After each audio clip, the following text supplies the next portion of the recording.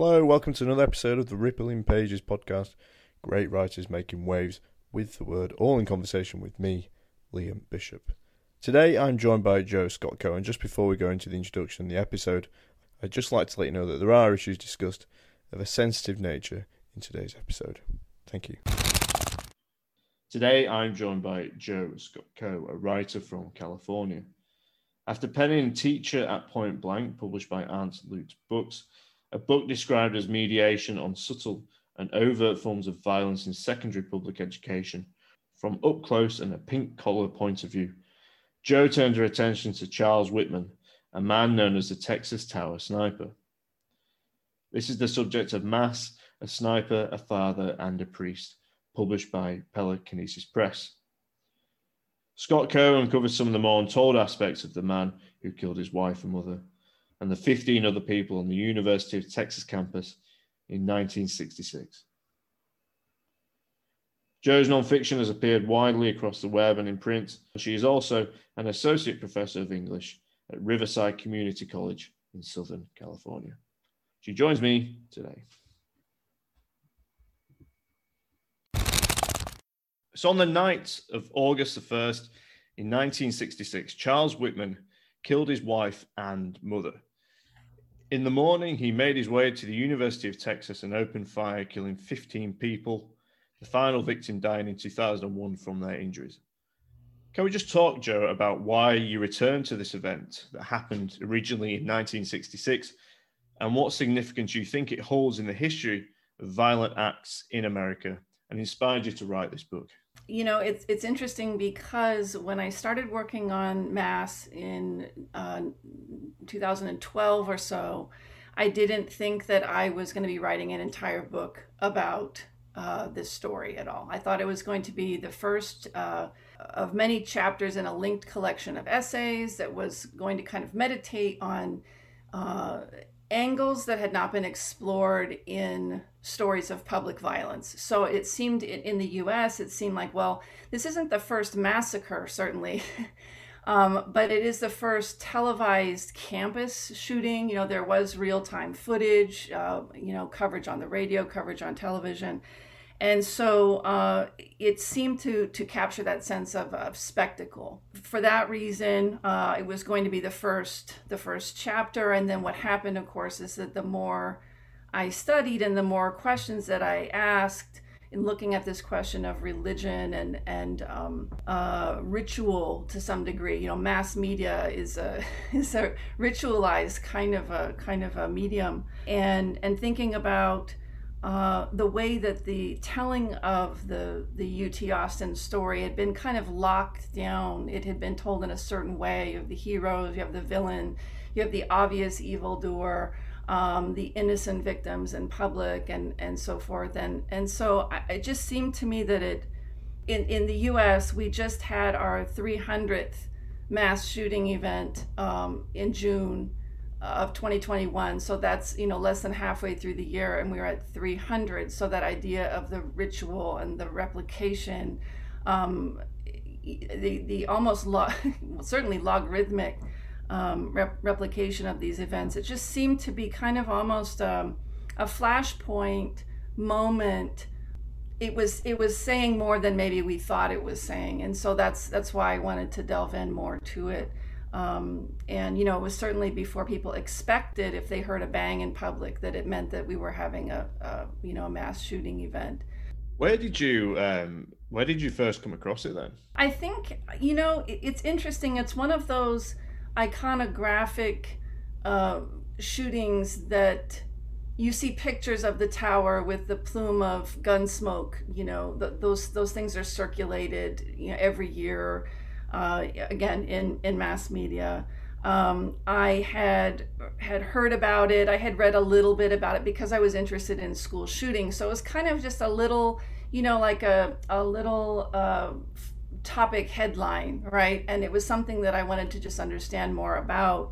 And so it wasn't that it was at a particular moment. I'd been writing about school shootings and school violence for some time, for almost 15 years at the point I started this book. And so yeah, it was kind of more like I need to know more about this. That led me to looking at the secondary accounts of the shooting and the secondary synthesis that existed at the time that I was writing. And then it also took me back to the archives, of course, because I wanted to look at the primary materials.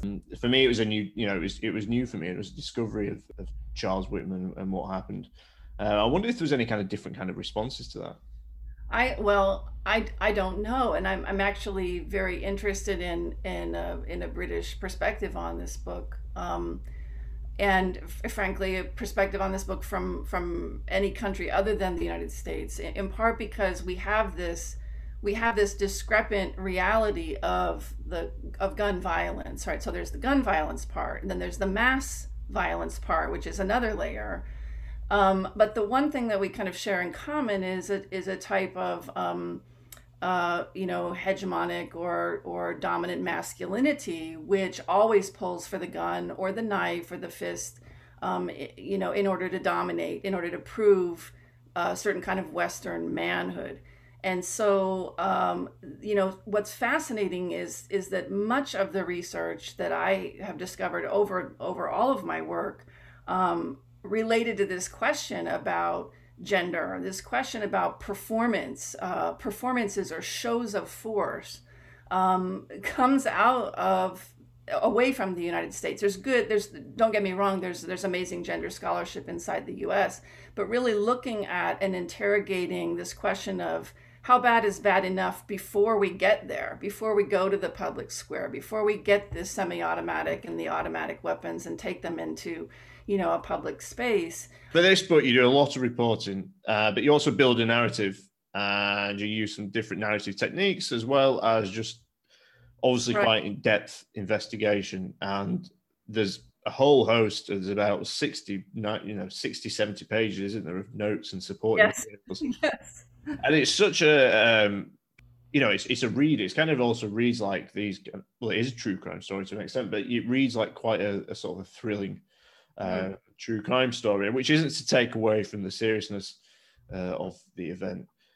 I just wondered, setting out to write it like that, one of the terms that recurs a lot and is sort of, they're given the term senseless. Yeah. And this is terminology that you do explicitly grapple with at one point, but it also seems to be something that you're trying to work out throughout the book. What's at stake when we call Charles Whitman's act or any other acts of masculine senseless? This is something that really haunts me. It haunts the book. I just wait for it every time we have a new report. It's live coverage, and wait for the senseless. You can almost set your watch to it. Within 30 seconds. And as a language person, as a writer, that idea of senselessness implies that if only it were the sensible kind. If only it were, if you think, for example, in the case of Whitman, if Whitman had just been pointing his gun at someone in Vietnam on the right side of the demilitarized zone, if only we had sent him and he'd been killing it the way we told him to do it, or if only he had killed someone and we didn't have to hear about it, if he had stopped, for example, with the murder of his wife and his mother, if he'd quote unquote only killed them, we could make up a story about how, well, there was probably a reason and he had his reasons and so forth. So it's very interesting that we have this idea, I talk about this in the book also, of the good kill, which is actually inside the Judeo-Christian tradition. Violence is sacralized, it's made sacred, it's a gateway. I think the book is in some way asking us to consider why the violence is an affront to our humanity, but why it also makes sense inside that milieu, inside that world. And it also explains why we fixate on certain kinds of violence. It doesn't really require a great deal of moral sophistication to say that someone going to the top of a tower in a public place and shooting at strangers, the first of whom is a heavily pregnant woman, that is an atrocity. It really doesn't require a whole lot of of nuance and understanding to be outraged about that.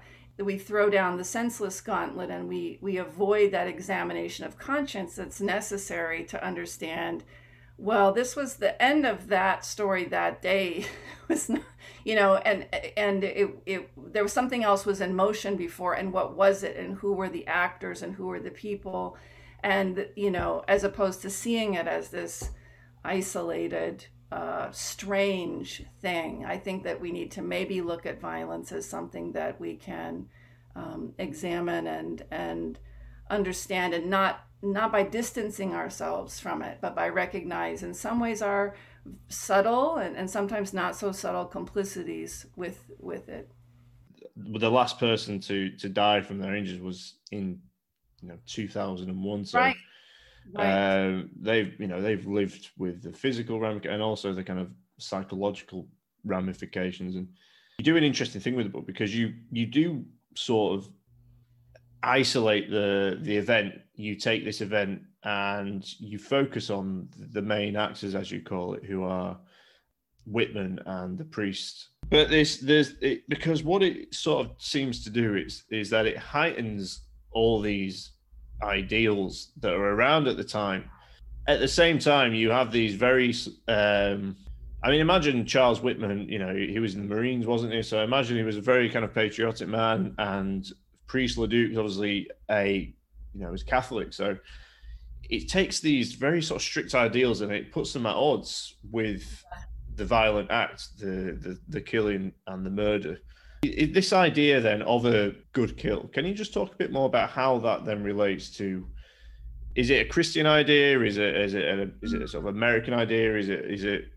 Are we talking about sort of sacrifice? One of the moments that I describe towards the end of that middle section is one of the last visits at the time I had made to Houston, Texas for a site visit for a place where the priest and Charles Whitman had hung out.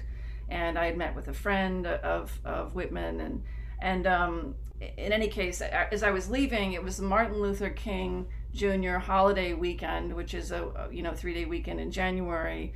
And at the time, this film, which I don't know if is crossed the Atlantic, I'm sure that it has, the Sniper had just broken all these box office records, and and I don't have to go down that rabbit hole, but it's just about this idealized killer, the killer that we send overseas to make these good kills, right? And he keeps the Bradley Cooper film, I think American Sniper, or just the Sniper? I think it's American Sniper, isn't it? Which I think is probably quite important. Exactly.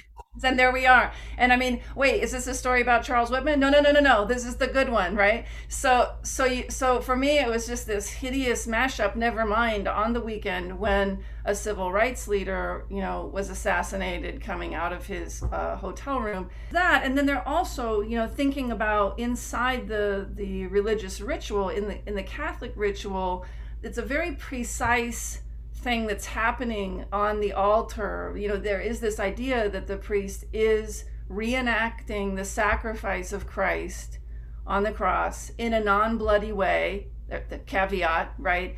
And that everyone is participating in the redemptive power of this ritual when they partake of the Eucharist and so forth.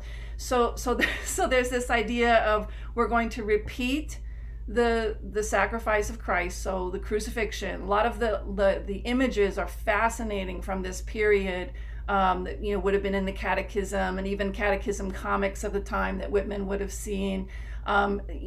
Images that show Christ literally bleeding into the chalice, as the priest is offering it. Of course, the altar boy there with him.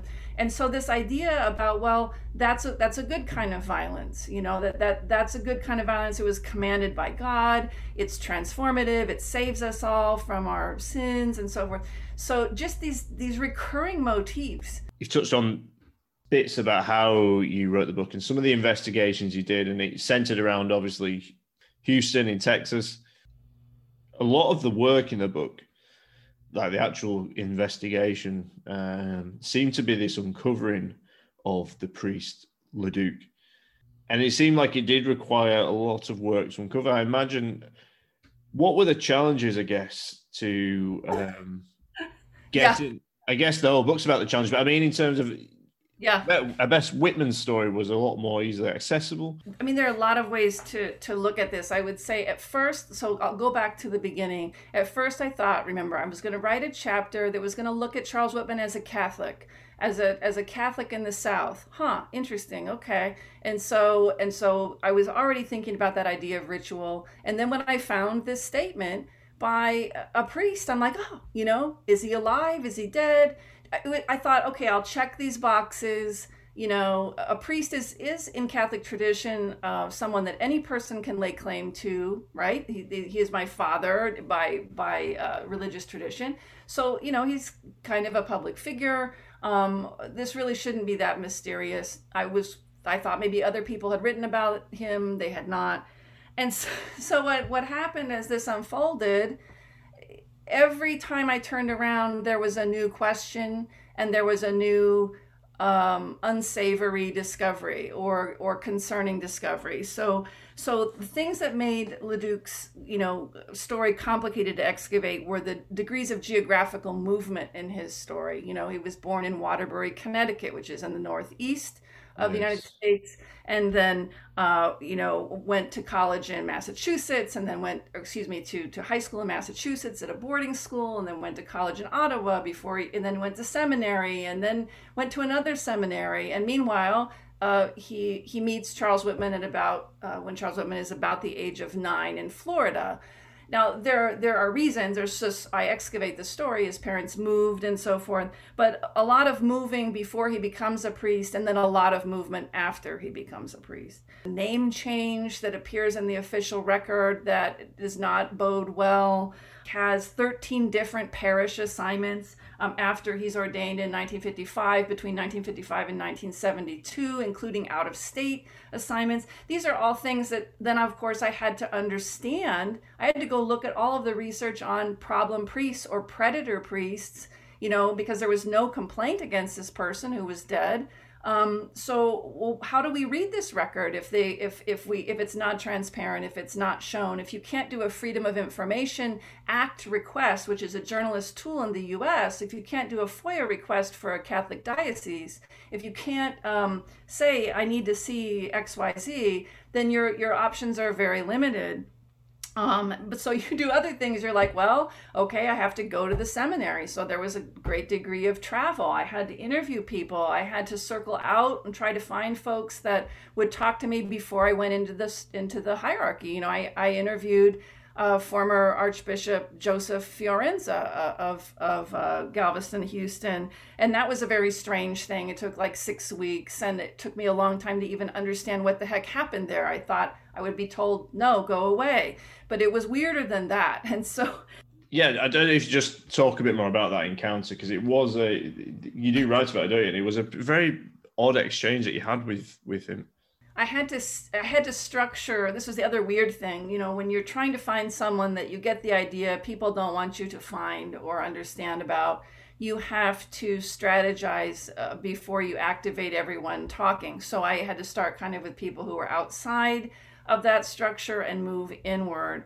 And so when I finally reached out to the Archdiocese of Galveston, Houston, this is, by the way, I have to say, after I just did a formal request for, can you tell me what this priest parish assignments were? I did get those things from the archivist. That's a very standard type of request.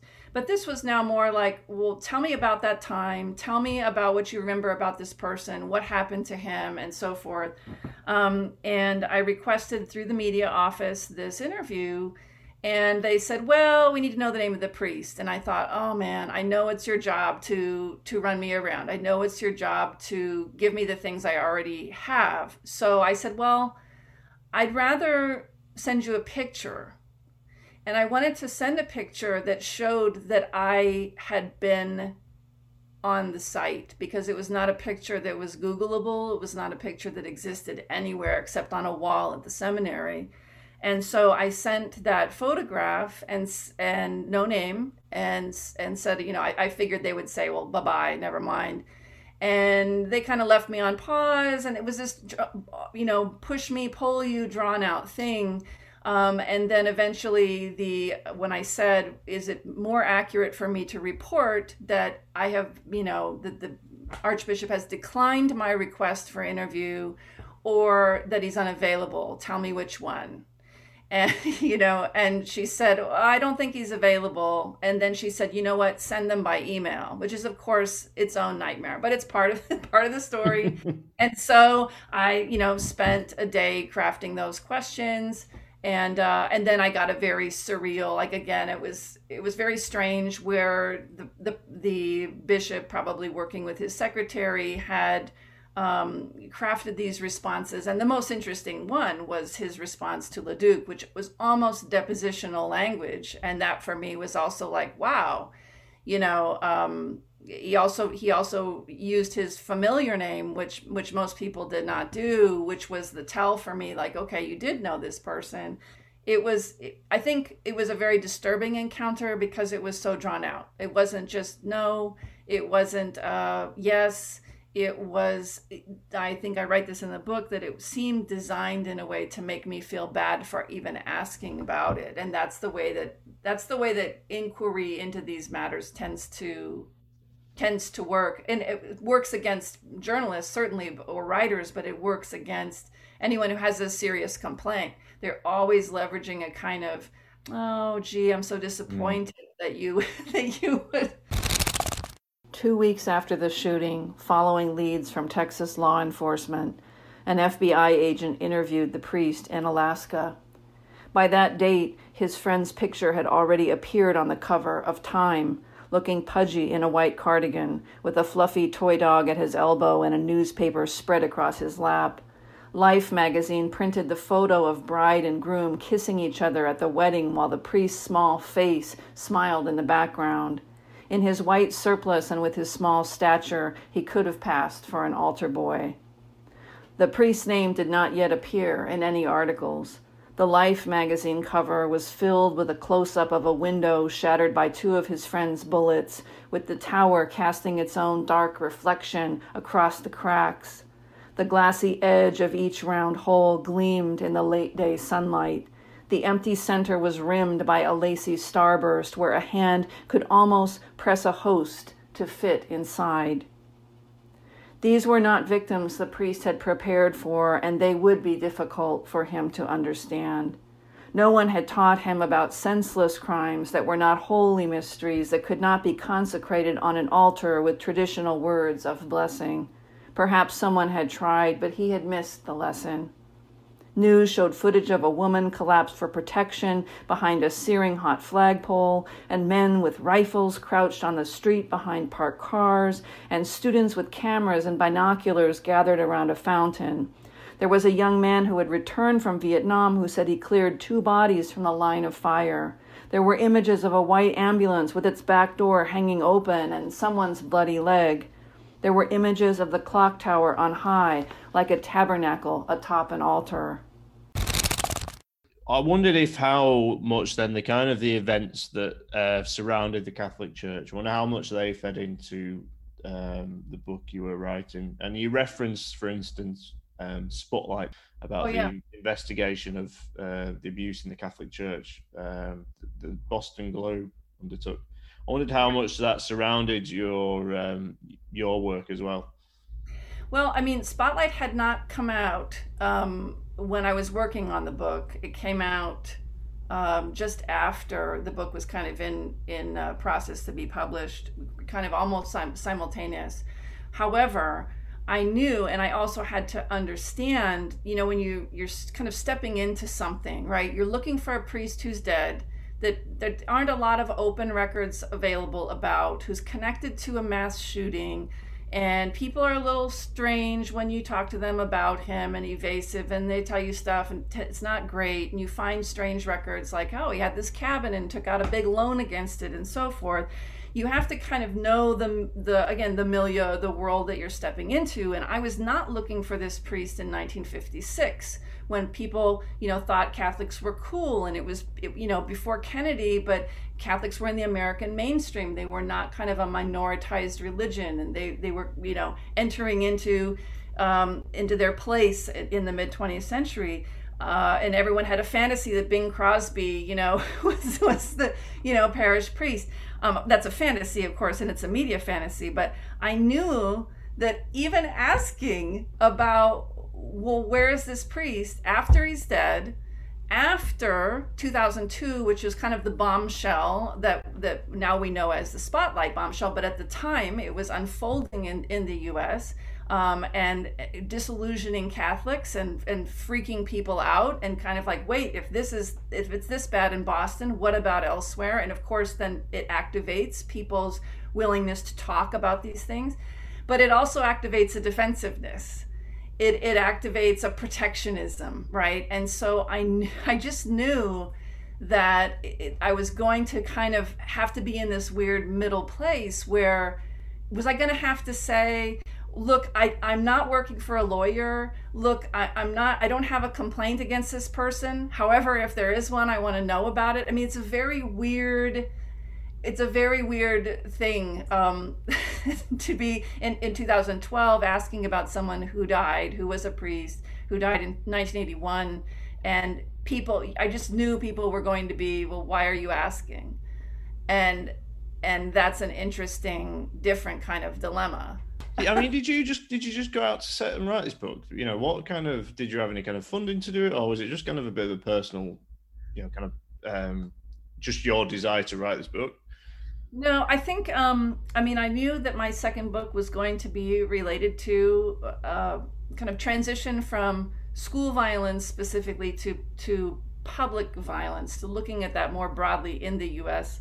And I didn't know, as I said at the beginning, that it was going to be entirely dedicated to this. And I think, I didn't have support. I mean, there have been, articles that I've written that I've been paid for, but I didn't have any, I didn't have institutional support for this book.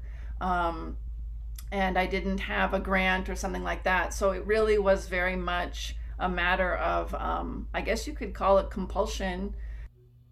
The fact that you had to undertake this journey and the difficulties, and I just wondered if you think this says anything about how stories like Whitman's are reported in the kind of journey that you undertook. Yes, I think that generally we oversimplify. And I realize that some of that is a function of media forms, right? So if you have 2 minutes to tell a story that's a commemoration of the 1966 shooting, you have your bullet points that you hit, no pun intended. And so there's that. But there also are very powerful narrative structures. Again, going back to part of the reason I structured this book is I wanted to do it in a way that would disarm that. You're not opening the book with the shooting, even though you maybe know that there's a shooting coming. You're starting with the priest and the mass ritual, right? What is that? So I kept trying to defamiliarize. I think we already know it. There is that sense of a kind of almost cavalier. I've had people say to me, "Oh yeah, that's the one where he had a tumor and that was it." It's like, well, how much, what? Referring to Charles's, the autopsy found that he had that might be responsible for his violent impulses. We have to be very careful here because the autopsy that was done on Whitman showed there appeared to be a tumor, but then they lost his brain, and there is some disagreement about whether there was a tumor. Whether that particular tumor in his case would have had anything to do with these things. That is very different from the study of particular brain impairments in particular cases and patterns in those type of things, like looking at the amygdala. There are people who study that. So if we say, for example, that maybe there was no tumor here, or that this tumor didn't affect and create this. In fact, again, the work that I'm doing right now suggests that this was a long time coming. That idea of trying to isolate a solitary cause and then that's the story of the thing and I'm done now is truly, it's a disturbing way to tell a story, and it's also pressing aside any sense of the particulars of this story, right? And that does tie into, though, doesn't it, how stories like Whitman's are reported. And it seems one of the achievements of the book is there could be a lot of reasons for Charles Whitman's crime, and Leduc's involvement with that as well. And you've spoken, you've referenced a lot of the different environmental factors that could have contributed to Whitman's crime. You've spoken about some of the biological ones as well. And you speak about these in the book, but you never seem to ascribe a particular cause. I wonder, did you find it difficult writing something like this to avoid going down a particular route or a particular path to? No. I think that the idea of trying to understand how in some ways this violence is very ordinary. In the Catholic calendar, the shooting, this extraordinary shooting, happened on August 1st, 1966, which is an ordinary time is what it's called. So it's kind of this place in the calendar where, it's not Advent, it's not Lent, it's not, around a feast, it's not Easter. And so for me, the idea of all of these things contributing, that in an individual life, it's very weird. We do is it nature or is it nurture, or was it a tumor, or was it his father, or was it the fact that he bonded with someone who now, since my book has come out, has been listed as a credibly accused molester of children. Yeah. It kind of looks like it might rain here. It's just like something bad is probably going to happen here. So I guess the thing is when it's more like, you could take one of these things away and you have 12 other things, and so I think for me it was more about how to wrestle those things into a kind of structure that someone could follow, and that would help them to unravel a little bit that comfortability with, it was this or that.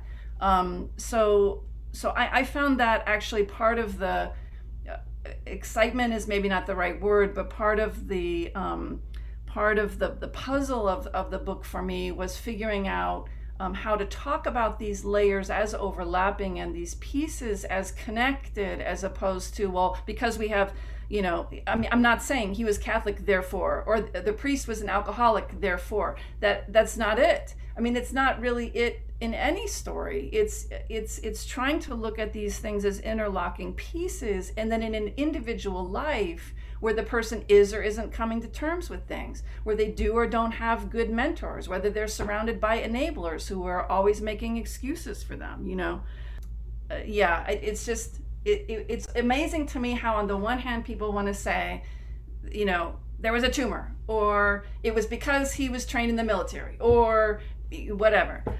Or on the other hand, it's amazing denialism, which is, he just had a bad day. I don't even know what that was. That's not the man I knew. It's like, you didn't know him very well.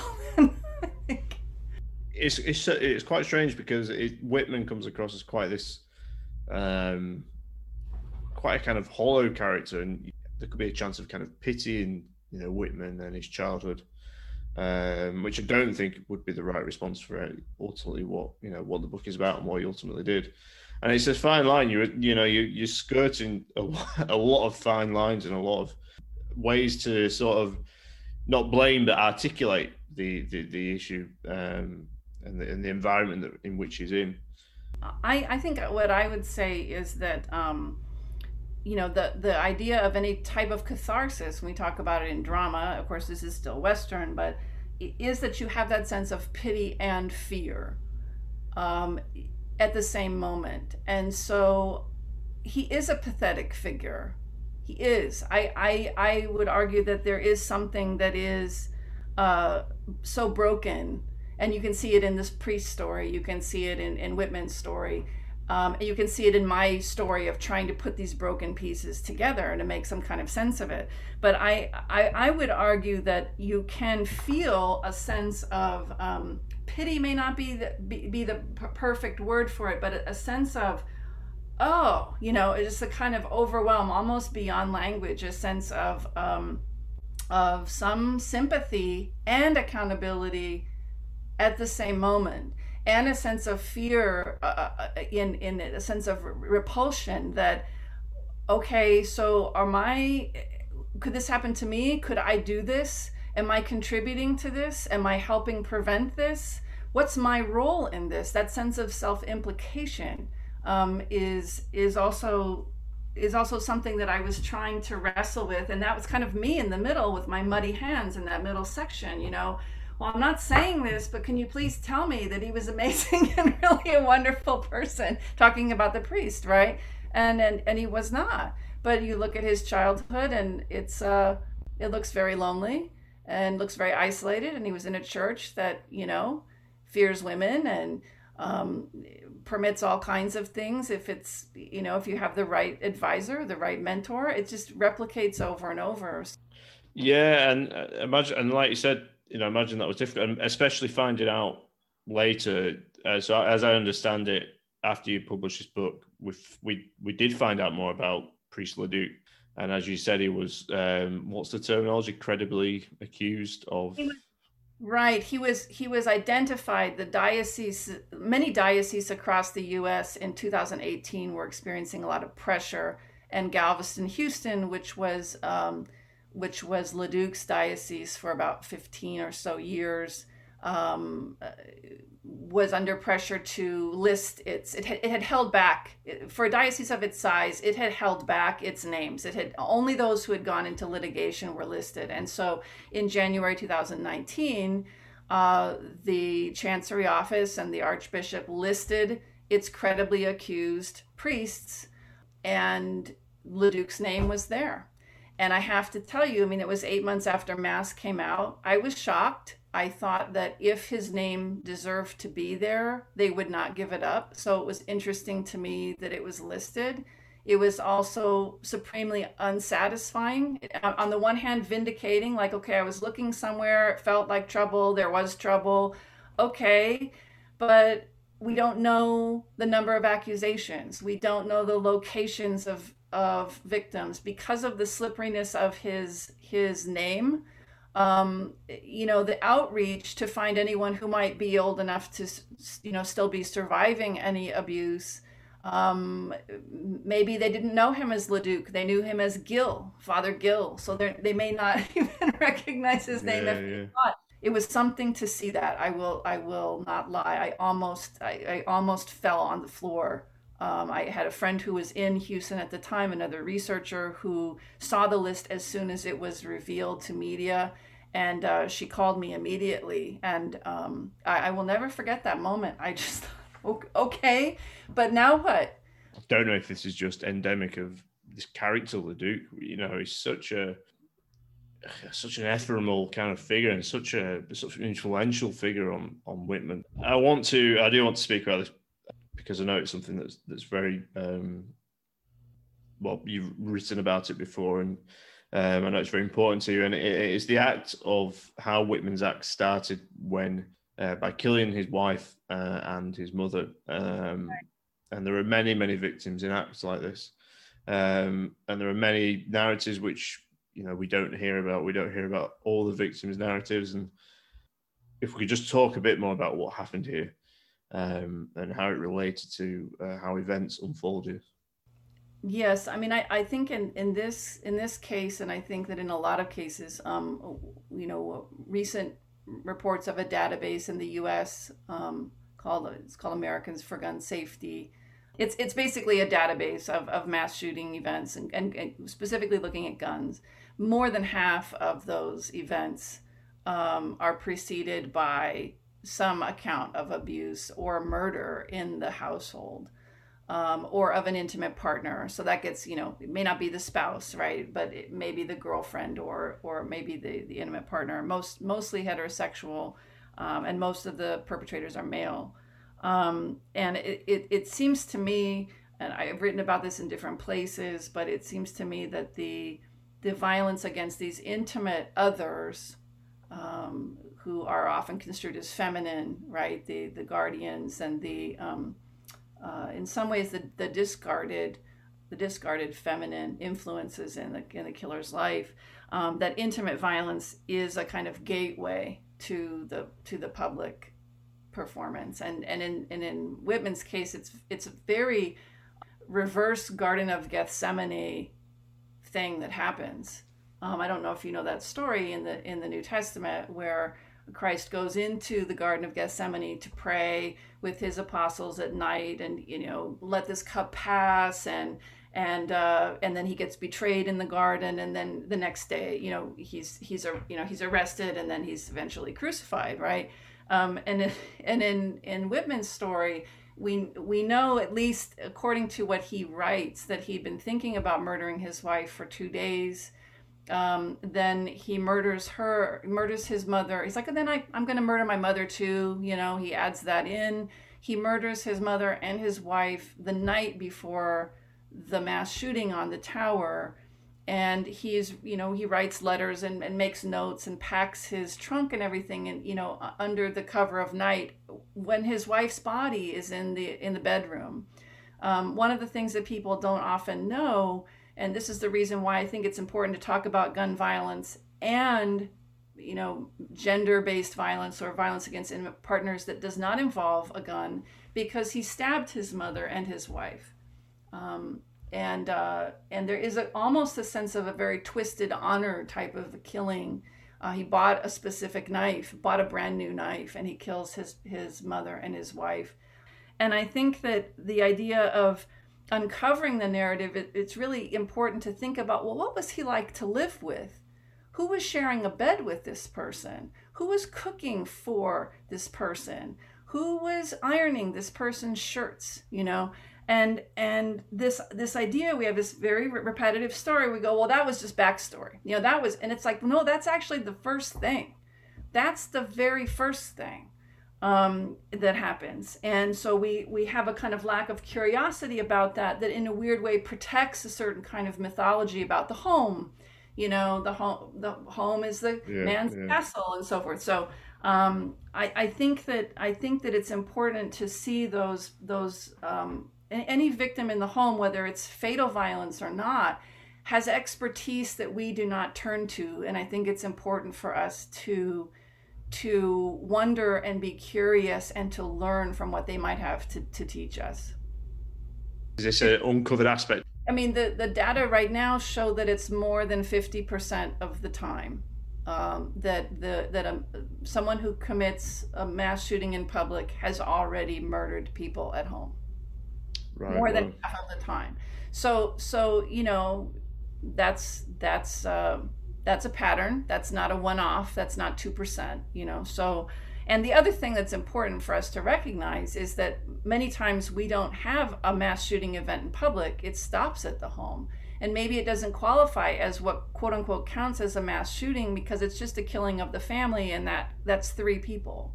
Right. And so there are all these different ways to look at the data, and we have to kind of keep circling back to what was happening in the home. There's a hierarchy of victimology, and different theorists write about this, about who is the perfect victim to deserve our sympathy. Right. And that's very racialized. It's often gendered. It's often based on a kind of distance. If the person didn't know you and they shot you, well, you're obviously an innocent victim. You had nothing to do with them. But if you lived in the house with them, well, maybe he had a reason. Like there is a very interesting turn that we make that basically again shuts off that spigot of inquiry and curiosity and a willingness to learn from the people who really are the first responders before we hear that crack in the sky. Yeah, and I wonder if this is where your work's going to take you next. Is there more to sort of tell of this story, do you think? Yes. Right now I am working on a book for the University of Texas Press, and it is a book that is fleshing out the narrative, the life story of Charles Whitman's wife, Kathy Leisner Whitman. And it is based on an archive of private correspondence between Kathy and her husband. They were separated due to military circumstances on and off for more than half of their marriage, actually. But also her to her mother, and then also from him to her. And inside this archive, we can really see what it's like to live with a coercive and controlling partner when you really are trying to reason with and make it better and move forward in your own life, and realizing that you may need to leave. And as we know, when a woman is even considering leaving, if her partner knows about that, she is most vulnerable to being discarded or being attacked or being killed. So in any case, that's what I'm working on now, is really trying to understand Kathy's life in her language at the time, without theory, as she was living it and trying to make sense of it. And there's a lot to learn and to understand there.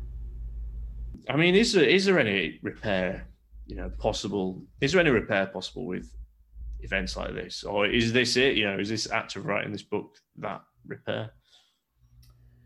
Right. I mean, you were talking about the wounded victim who perished from his injury in 2001, and I read somewhere that that this individual just decided to stop undergoing dialysis, and so they just couldn't do that anymore. You think about all of the people who were killed. Charles Whitman is dead. The priest is dead. Charles Whitman's family members, his brothers are dead. His father and mother are dead. Obviously killed his mother. So the idea of repair, I think, on the one hand, I do believe there is something about repair in memory, and a narrative repair, which is trying to make things available to consider and to see. Things that have been hidden, things that have been secret, things that have been mystified, that maybe are not, and that we can have more clarity about that has a healing property, but it doesn't bring anyone back from the dead.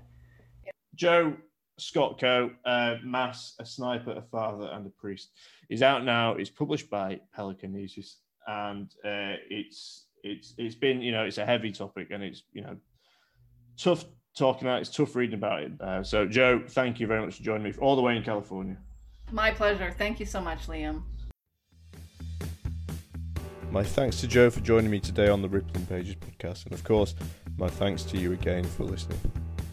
Now, if you'd like to get in touch with the Rippling Pages podcast, you can do so via Twitter or Instagram, and that's at Rippling_pages. That's at Rippling_page, and that's for both Twitter and Instagram. You can drop us a message if you like at ripplingpagespod@gmail.com.